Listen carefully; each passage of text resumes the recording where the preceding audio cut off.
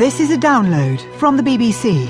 To find out more and our terms of use, go to bbcworldservice.com/podcasts. You are listening to Newshour, recorded on the 12th of September at 20 hours GMT. This is Owen Bennett-Jones, and coming up over the next 60 minutes, Oscar Pistorius.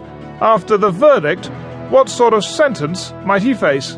Probably up to 15 years imprisonment, but I would think that in view of the circumstances, probably anywhere between 7 to 10 years, that would be my opinion.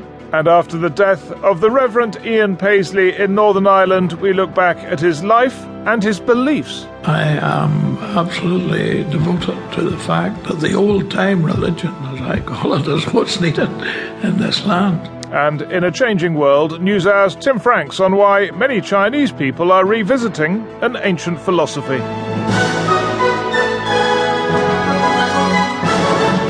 You're listening to the BBC World Service. This is Owen Bennett-Jones with NewsHour, and coming up, court documents in the United States reveal the extent to which Yahoo tried to resist handing over its users' personal data to the US government.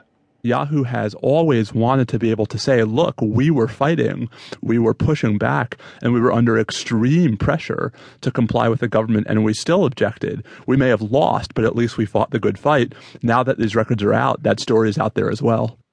But we begin with the South African athlete Oscar Pistorius, who's been found guilty of culpable homicide for killing his girlfriend Reeva Steenkamp, but not found guilty of murder. The judge, Thokozile Masipa, delivered the verdict.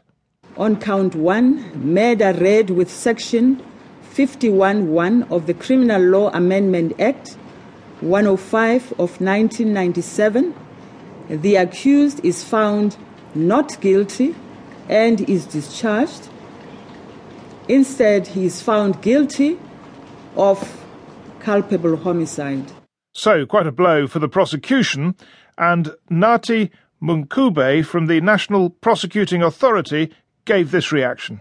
It is fair to say that we are disappointed. We, as the prosecuting authority and the prosecution team, in particular Advocate Nell and Andrea Johnson, when they arraigned the accused on the charges of murder in the main and the other 3 counts, they believed that there was sufficient and credible evidence to secure a conviction on the charge of murder.